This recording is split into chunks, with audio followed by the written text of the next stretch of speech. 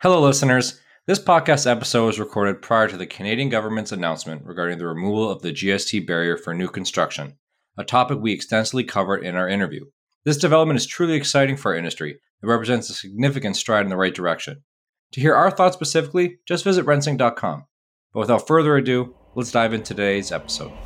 Hello, and welcome to Sink or Swim, a weekly podcast brought to you by RentSync, where we take a deep dive into the PropTech, multifamily, and rental housing industry.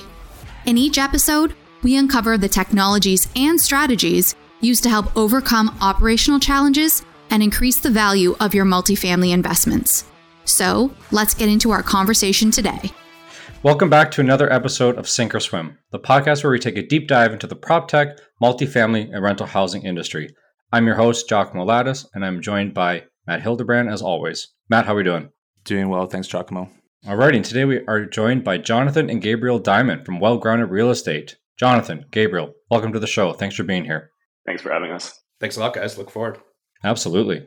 So I think a good way to start off the show is if you guys could provide our listeners with a little bit of an overview of Well Grounded for those who might not be familiar with your organization, kind of what you guys do and where you see yourselves going. For sure. So Well Grounded Real Estate is a private real estate investment and development company. We started in the 1950s, largely building apartment buildings in Toronto, and later on began developing and acquiring shopping centers throughout southern Ontario and in some secondary markets, Barrie, Cambridge, Sarnia. And fast forward to today, we're still largely involved in the same asset classes. Our portfolio has grown to focus a little bit more in the multifamily sector with apartment buildings both in the GTA as well as the Kitchener-Waterloo area. And while we've been mostly fueled by acquisition in the last 5 years, sort of the next 5 to 10 years of our business is going to be focused on more infill development and some other development projects as well. That's awesome. Appreciate the overview there. So the reason we wanted to have you both on today was to discuss a topic that we've been talking a lot about recently, and a topic I think we'll be talking about for the foreseeable future. And that's the supply issue that we're facing right now in Canada and GTA. So you're both well versed on this topic. So we wanted to just kind of start off and kind of get your opinions on why you think we're in the situation we are right now, and maybe explain why there's such a significant deficit of purpose-built rental apartments in Toronto. Well, I think specifically in terms of purpose-built rental, as with any complex system, it's a combination of a lot of factors. I'm sure we'll go into more detail and touch on some of them a little bit later. And, you always hear about rent control, the cost of land, specifically in the GTA, rising cost of construction, and all of that play a major role. But I think you can really sum it up in terms of focusing on where investors can get returns and how you allocate capital. And to be frank, condo development has historically been a fantastic business. You have exits in 5 to 7 years. You can generate sizable double-digit returns. There was easy access to capital.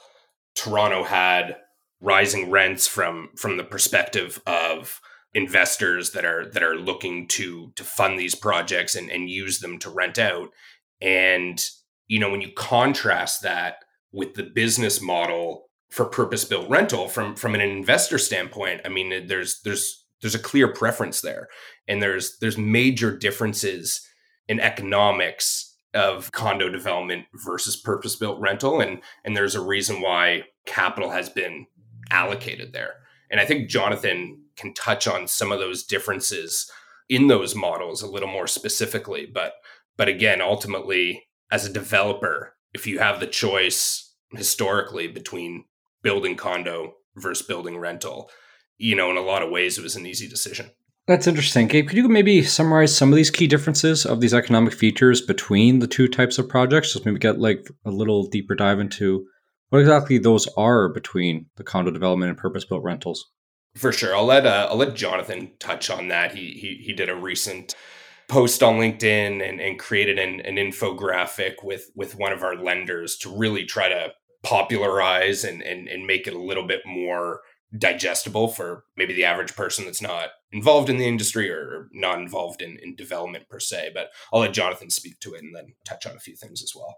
Sure. Yeah. I mean, it's a big problem in the city of Toronto that we have this deficit, and then Gabe sort of said this was this multifaceted issue, and economics being a significant part. So basically, what we did in consultation with Oakbank Capital, our debt advisors, for a couple projects we have on the go, we wanted to sort of compare and contrast condos versus apartment development. And the reason being is because people always say the numbers don't work. The numbers don't work. And the question is, well, why, and what does that mean? So really it really all boils down to how these two asset classes generate revenues. So on one hand, we have condos, which generate revenues all at once, and that would be at the closing of the condo sales. So when people purchase their units. And apartments, you don't have that exit. You could sell the entire asset, but the individual units don't get sold. And so the revenues come sort of slow and steady over time as people are paying their rents monthly. And so what this translates to is a completely different model for funding. And again, this isn't a better or worse. It's just the way it is. And if we were a lender, we would also view things exactly the same way. But at the end of the day, what this translates down to is apartment buildings require far more equity than condos do. The reason being that condos can reduce their equity requirement, or their cash requirement, I could say, through pre-sales. So some of the monies to sort of complete these projects come from pre-sales, and a portion is also not required until after the condos close, which is sort of the category of deferred costs, they say. Whereas apartment buildings have none of that. And so this translates to, a 30 to 40% equity requirement for the apartment buildings, and that's exacerbated by low rent areas, because the debt that an apartment requires is based on the cash flow that the apartment generates at the back end. So that's what you have to sell. That's what you have to sort of focus on. And so this creates very difficult hurdles for creating what Toronto needs most, which is sort of mid-market, lower income buildings. So this is why you see the apartments that do get built are in high rent areas, charging $5, $6, $7 per square foot instead of $2.5 or $3 that we really need. Yeah, just elaborate on that and put that another way. You could have the exact same building, one located at a very high rent area, Yonge and Bloor, and then one area that's a lot more west or a lot more east, not as central. Exact same building, same project costs. And one of them will be significantly less feasible because you're not able to generate the rents. And if you can't generate the rents to form the basis of your takeout financing, then you're not going to be able to service your construction loan. So, and in a lot of ways, it's sort of a double-edged sword, because some of these areas are the ones that, in fact, require more rental, family-oriented rental, bigger units where, for a whole variety of other reasons, home ownership has become out of reach. So, on the one hand, you actually need this rental, but just based on the structure and how they model out, it's actually a lot more difficult to build the exact same building in an area that's not going to command the highest rents. Yeah, that's interesting. There was a recent article, I think it came out today or maybe yesterday, that highlighted the fact that there's a lot of condo projects being delayed as developers await a better market for launch. What is your kind of take on the fact that even though condos are maybe a more attractive option, the market, though, is still kind of not getting them to market? And if the market doesn't really improve, could you see a bit more of a shift back towards rental? Yeah. I mean, there's forces that would affect both asset classes equally. So planning times, planning uncertainty, interest rates, of course. So both building an apartment and building a condominium require financing, and financing is based on the prevailing rates. And so interest rates have a huge impact. The other component of this is construction costs, which are more or less the same between the two. And so these projects have to get developed, and rising construction costs, shortages of labor, all affect these projects from getting developed. So I think the reason why you hear this in the condo world is because most projects are condo. So by definition, the sort of discussions of the condo almost capture the market. So whether there's going to be a shift towards purpose-built rental, maybe. But again, it's difficult to know whether that's the reason, or it's because there's going hopefully shifts in legislation and the demand is just getting so high that people start to shift their businesses. But time will tell. Yeah, but what you're also seeing, though, right? Condos relying on investors or end users, but you're relying on investors to buy these units. And what you're seeing now with rising interest rates is that you're seeing a huge flooding of resale units, condos that were built 5-10 years ago. Maybe these investors bought these units in a low interest rate environment, and they're going for a refi now, and they're finding they're underwater every month. And every year, every month, that sort of goes by here, you're seeing more and more condos go on the resale market. And that's going to have an impact on new developments as well. I think developers are sitting here saying, hey, you know what? This is kind of a soft market for some of our end users. If they can't get the sales, if we can't get over $1,000 per square foot selling it, suddenly it changes our underwriting. It's not as feasible to develop.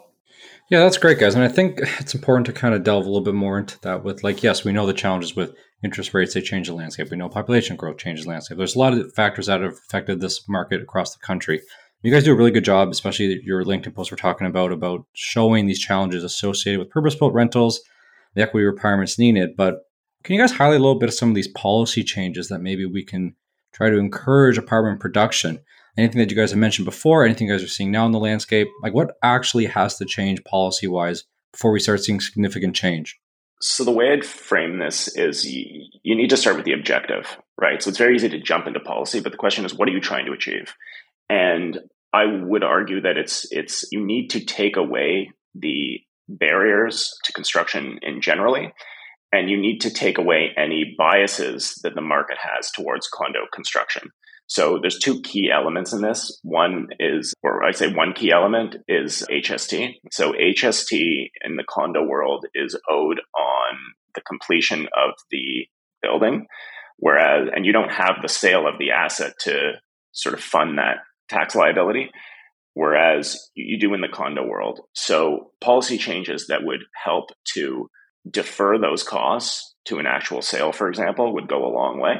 And one project that we have, this is, about 10% of our total project costs, which is huge.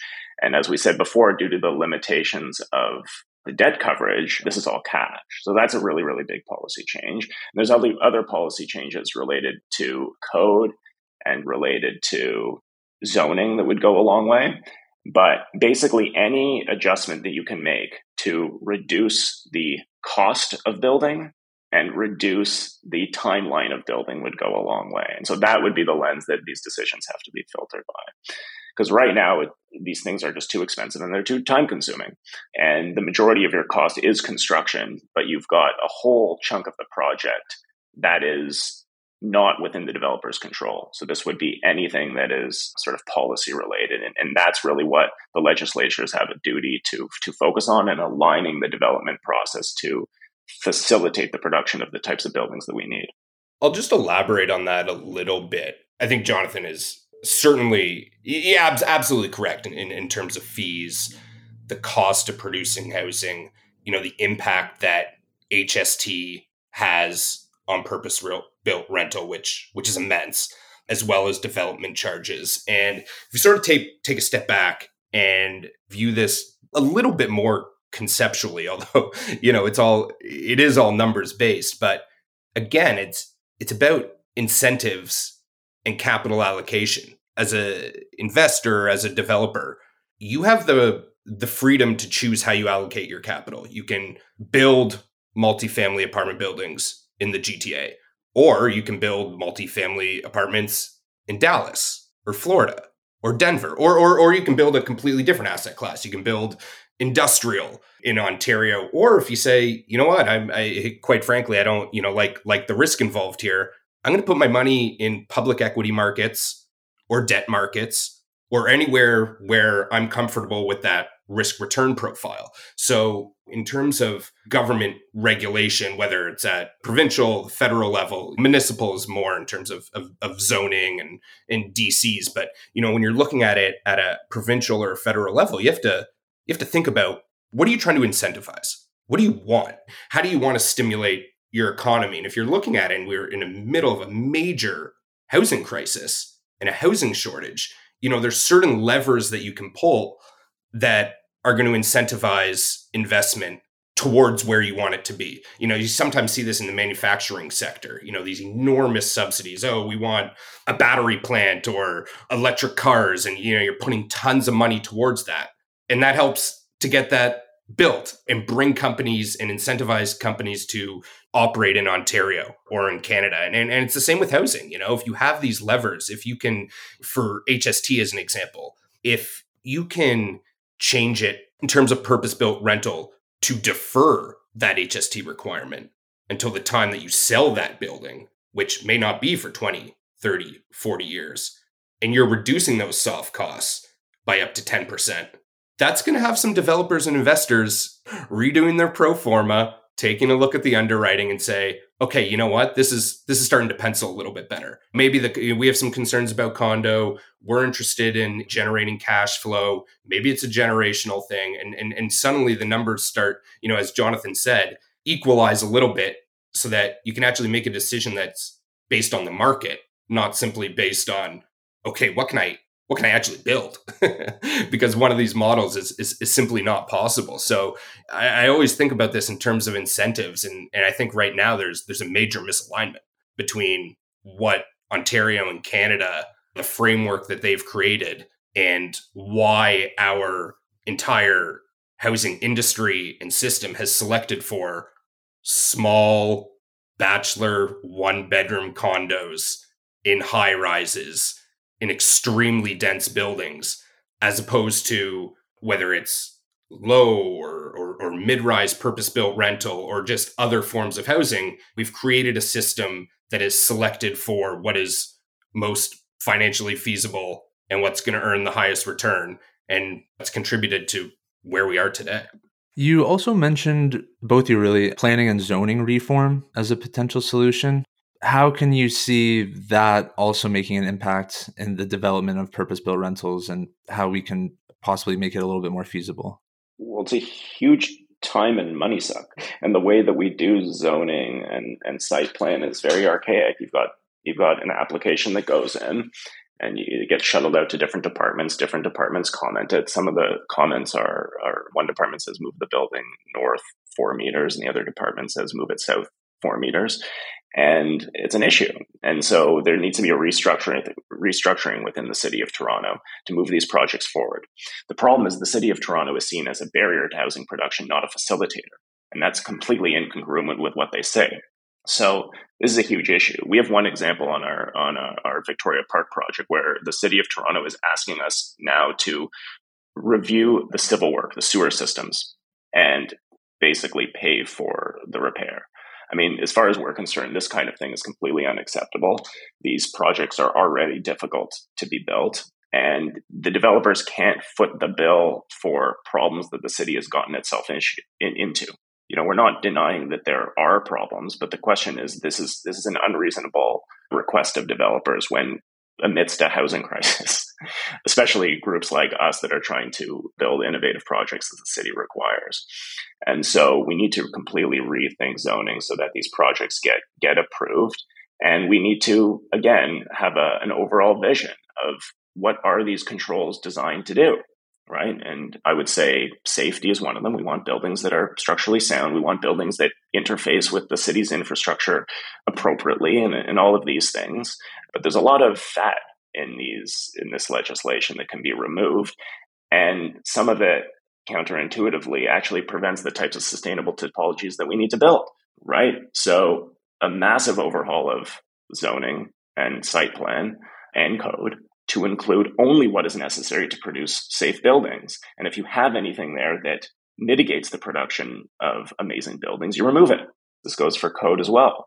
So, I mean, some specific examples are fire code that prevents us from doing these high efficiency single stair buildings that are popular everywhere else in the world. There's angular planes. The number of units that have been lost in the city of Toronto due to angular planes has been immense. Setbacks. We have setback requirements on an infill site we have that is from our property line, but the property line's like next to a valley. There's no building there. The whole intent of the rule was to have separation between buildings. So this kind of stuff has to get completely overhauled. The city has to be a collaborator and a partner in this, not just effectively a toll booth. I think that's a great point. I mean, Jonathan spoke, to angular planes and setbacks. I think to his point, fire code is a major aspect. And that, to be clear, it's not about being unsafe or putting any sort of tenant or owner at any risk. But we were at a conference once and somebody was discussing this and they put up a slide. And I think the initial slide was, does fire burn differently in different countries throughout the world? And of course, the answer is no. But there's areas in Europe, whether it's Germany, Denmark, some of these places where, their fire code allows for point access block, single staircase, different forms of housing that would be smaller typologies that when you talk about things like missing middle, for example, that Toronto, Ontario, Canada desperately need, that currently don't allow for that. We actually have on one of our projects, we have some consultants in Europe, and they were sort of joking that from their perspective in North America, I mean, it's not just Toronto, it's in the US as well, but they're kind of joking about the fire marshal as being the god. And that's sort of the biggest thing here. It's like there's so many things that you can't actually do because our fire code seems to be outdated in a lot of ways. But I have a couple other anecdotes as well. I mean, we're developing a mixed use project that Jonathan's referenced earlier at 1925 Victoria Park. And, you're dealing with these different divisions in the city, and we're getting feedback about our facade color and design. I don't think that's a good use of city resources, unless your facade is highly offensive for some reason. We have a mandate to make sure that we can rent these units or sell these units. And surely you can appreciate that we're going to come up with a design that we feel achieves that. That shouldn't be a concern to the city. And it's a waste of time. It's a waste of resources. The same property, in hindsight, we made a little bit of an error, but at the same property, one of the things that, really delayed the project, delayed some of the approvals and really stretched things out, is that we have a requirement for a retail component to the building.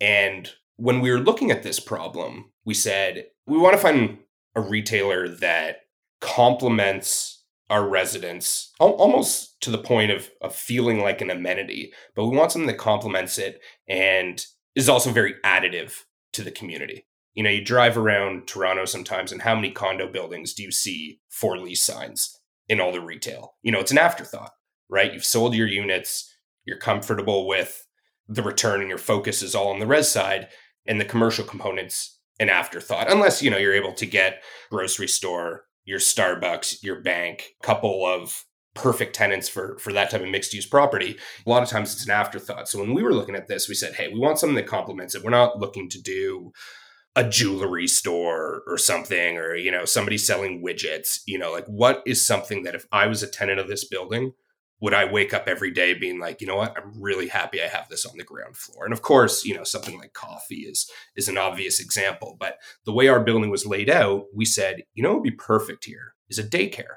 And so in speaking with our brokers, we went out to the market, we spoke with a whole bunch of operators, and we had a lot of interest. This particular area is underserved. We had a lot of interest, and which led to a couple LOIs and eventually getting a conditional tenant.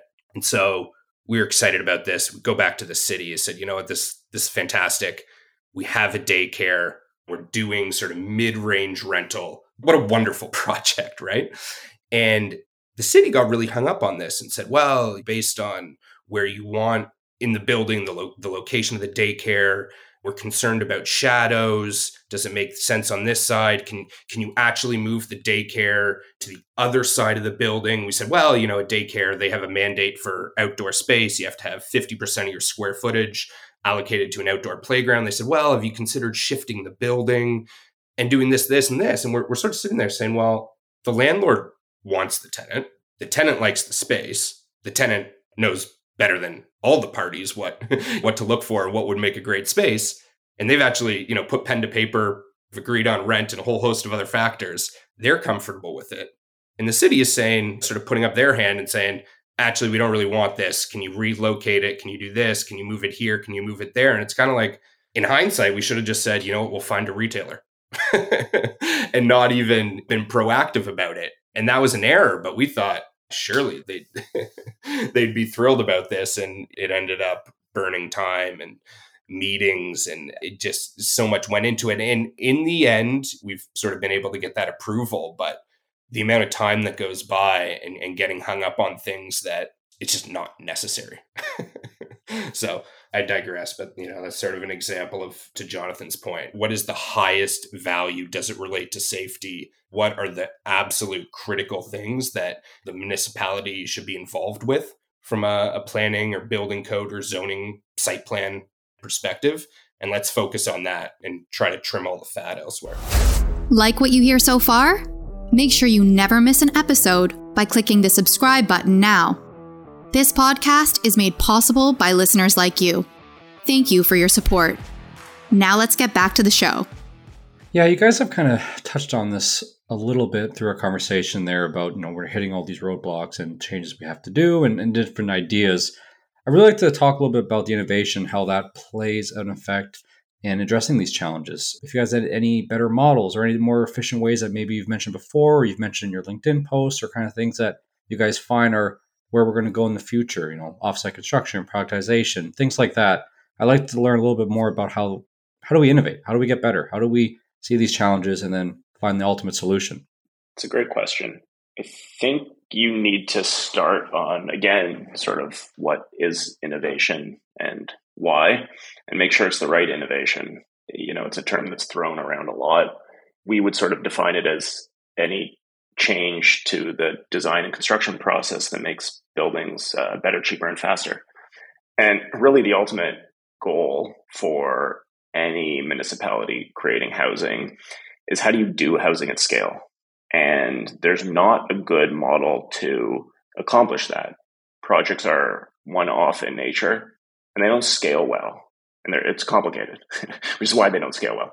But if anything, construction's gotten less efficient over time, not more efficient. So there's no sort of correlate in the construction world of Moore's law and technology, where price drops drastically over time and quality gets better, quality/speed, right? So that's sort of what we're talking about. And so there's this sort of illusion of innovation where you get these incremental improvements to a system, which is great because you're improving it. But if the system is the wrong system, then what you're doing is you're improving something that's not great. And that's kind of what we're doing right now. So there's better ways of managing the trades. There's some sort of technologies that you can overlay on current practices, and it helps to some degree. But I would argue that we're on the wrong innovation curve, right? So if anyone knows the example of Dick Fosbury, I believe it was the 1969 Olympics. Somebody's going to fact check me on that. But this is a guy who entered the Olympics as a high jumper, and he completely changed the biomechanics of how one high jumps. And if you look at old videos, it's sort of hilarious what these athletes look like. They sort of like ran and like jumped over the bar with their feet. Their feet went over the bar as if you were like, jumping over a puddle or something like that.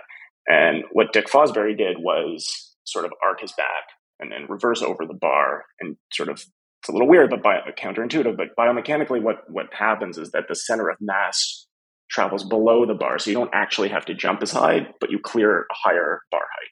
And so this was super weird, but it was amazing. And he won a gold medal. And now every single person that does high jump uses this technique.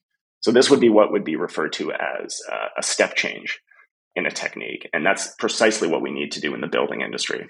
So the step change would be introducing a new model of design and execution to build buildings faster, cheaper, and better. And one of the ways to do that is by creating and investing in a system, not individual buildings. So productizing the building so that you have better modeling using BIM, better software packages that can go direct to manufacturing, cutting out a lot of the fat on the developer side that we currently see, reducing change orders to zero, cutting time in half, and having design process that scale to future projects. So that what you're doing is you're investing in a system and you're improving a system of housing delivery. And this is something that we're very interested in. I'll just jump in there on the change orders. Years ago, we had a meeting with one of the large construction companies in the city that builds a lot of condos and apartment buildings. And we're going through it, and they sort of point out, and here's our change order department. And it was very, it was this comment that's in passing. And anybody that's done any sort of renovation, you do a small renovation at your house, you do a kitchen, you do a washroom, you know that it's just kind of in a lot of ways, this is the way it is, and things are going to go up in price, and you're going to open up a wall, you're going to find a couple skeletons, and you're going to have to change your scope of work. But this comment kind of struck a chord with us, where it's like this change order department in a lot of ways is a profit center. Construction companies, it's not a bad thing. You're changing things on site. There wasn't the level of detail in planning at the beginning to try to troubleshoot various issues that got brought up once you have all your sub-trades and everybody's there and everyone's on site in the flesh, that you have these issues, and it's a source of profit. And how do we create, to Jonathan's point, a system that you eliminate those change orders, as an example, before it happens?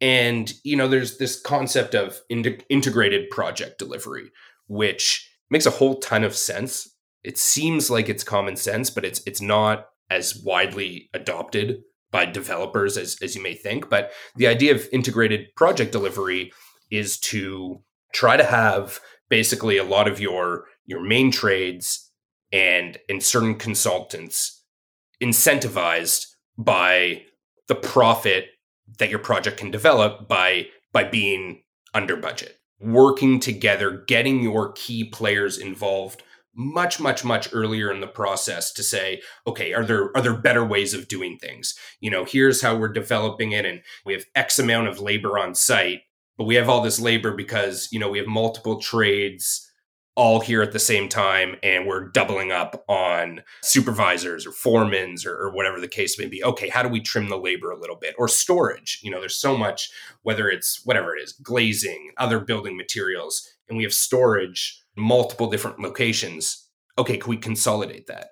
Is there a way, or just trim the amount of time that we have things in storage or transportation? How do we optimize all of this so that trades and consultants, for example, are better aligned with being under budget as opposed to the opposite?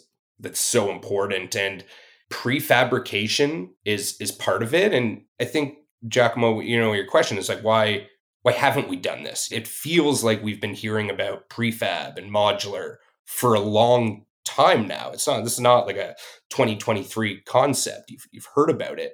And I think a lot of it is about sort of, nobody really wants to be the first mover. And I think if you're a large developer or a construction company that can successfully deliver start to finish a few buildings that carry this out, and you can go to other principals at development companies or heads of construction or whatever the case may be and say, here's your traditional poured in place concrete building. Here's what it would have cost. All these stats, here's the length of time it would have taken to deliver, and here are the hards, here are the softs, and this is what it is, and here's what we were able to achieve. And you can concretely say, this is better, cheaper, faster, and here's what it looks like. Here's your IRR to investors, and here is why you should do that. I think it explodes. Now, from there, you have to be able to scale it, right? And so prefab, it's critical that it's decentralized. If you have one manufacturer that has a factory and you're limited by the capacity of that one factory, that's not scalable, especially at the pace of development today. So it has to be decentralized.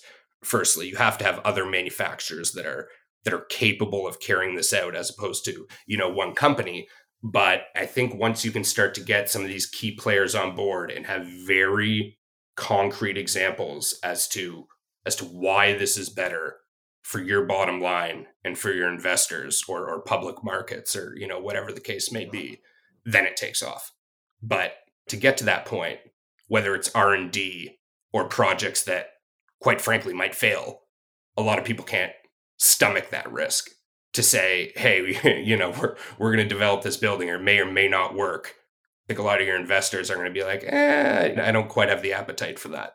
But, at some point, some of these larger firms are going to do it, and it's going to take off. What I'm interested in all this, like genuinely, is that like the feasibility of this innovation. Like we know we're in a crisis. CMHC, believes we need almost 6 million homes by 2030, 2 million of them being rental properties.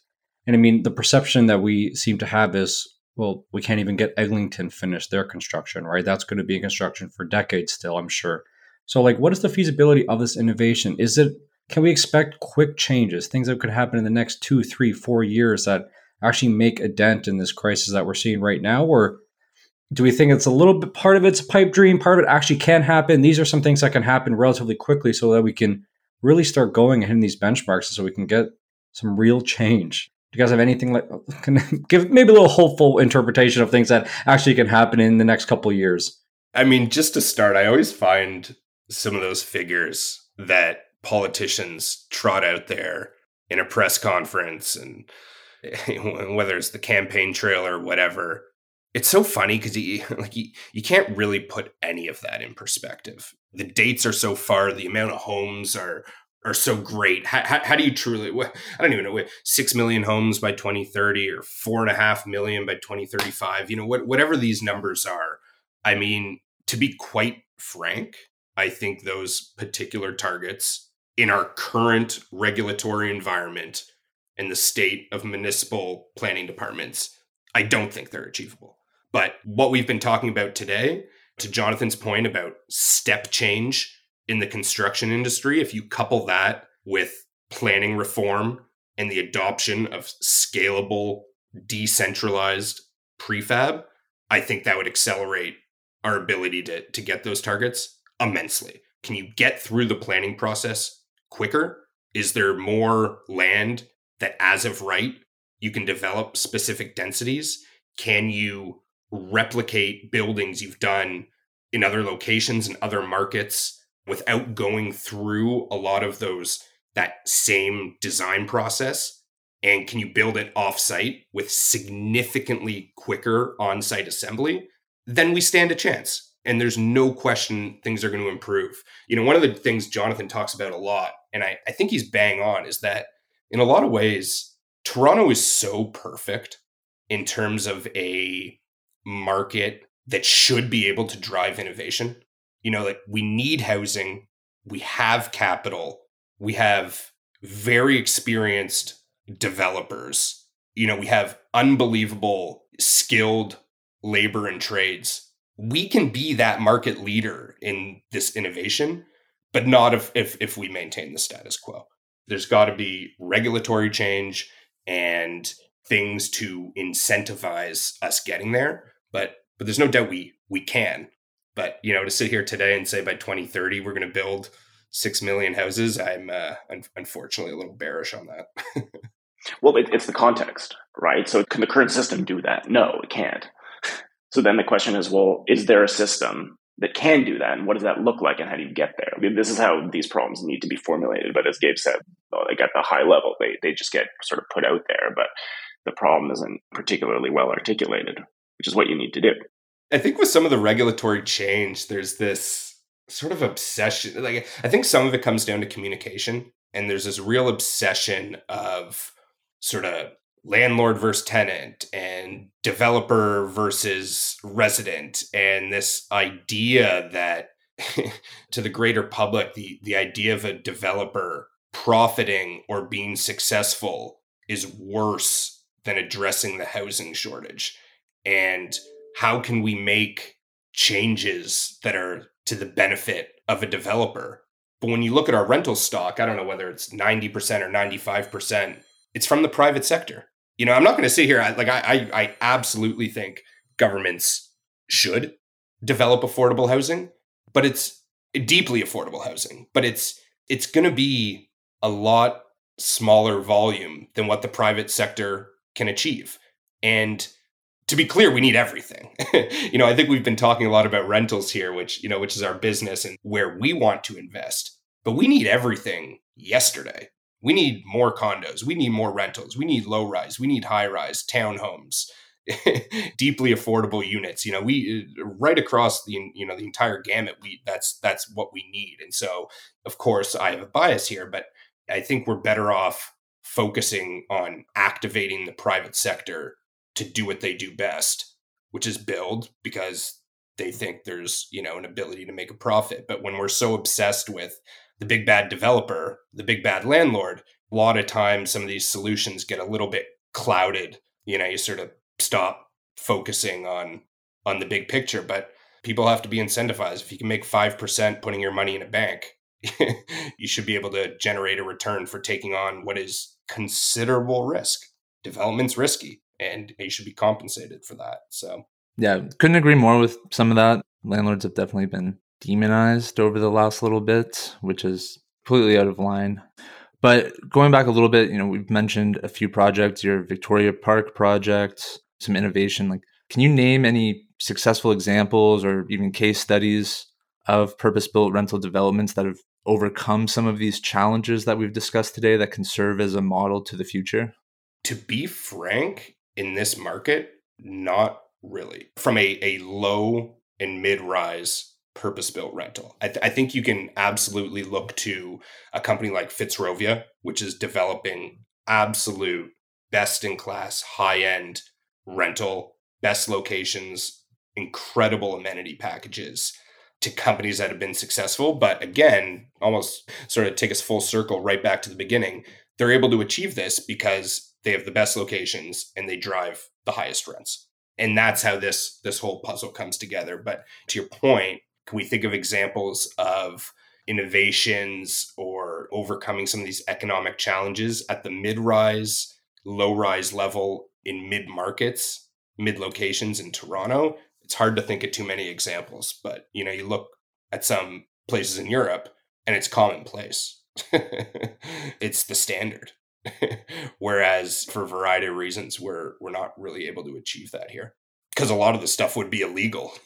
Yeah, I think that's a good point. Like, there may be not examples here, but to your point, there are examples in other countries and regions. And you mentioned earlier, somebody just has to be first. And, a lot of people don't want to be first to some of these things and risk failure. But I think some people have to start thinking outside of North America and look at other models and how we can adopt those over here as well. Absolutely. And that's one of the things at 1925 Victoria Park, we were, it was a lot of the inspiration for this, looking at things like an exterior single loaded corridor with a very large central courtyard, which are sort of key features to our building because we're looking at life cycle costs and we're looking at, our operations in year 5, in year 10, in year 15, and our mechanical systems and our utilities. And can we create massings that will allow us to operate the building more efficiently into the future? Might cost a little bit more day one, but what's this going to look like? Can we future-proof this building so that we can operate it well into the future? And in a lot of ways, we grabbed aspects and borrowed aspects from other markets. It's a very unique building to North America, but none of the concepts that we employed were completely novel. They're being used, just not widespread in North America. Well, guys, we really appreciate your time, both of you. I think this was not only really insightful for people in the industry, but those who want to just learn a little bit more about the state of the housing market in general. If anyone's curious about getting in contact with you guys or your website in general there, do you guys want to maybe give it a short little plug where we can find you guys and follow what you guys are up to? Absolutely. Yeah, we clearly really enjoy talking about this stuff. So feel free to reach out anytime. I think you can find us pretty easily on either LinkedIn or at wellgroundedrealestate.com. There's a phone or an email there. Feel free to reach out anytime. And we're always looking to chat further about these things. Awesome. Well, I think that does it then, guys. Gabriel, Jonathan, Matt, of course, thank you so much for listening. And we'll see you all soon. Awesome. Thanks you for having us. Appreciate it, guys. You've reached the end of another episode of Sink or Swim. Make sure to visit us at rensync.com/podcast to access show notes, key takeaways, and where you can sign up to our newsletter to receive free bonus content. If you found value in this show, please also remember to rate, review, and subscribe. Don't forget to join us next week for another episode. Thanks for listening.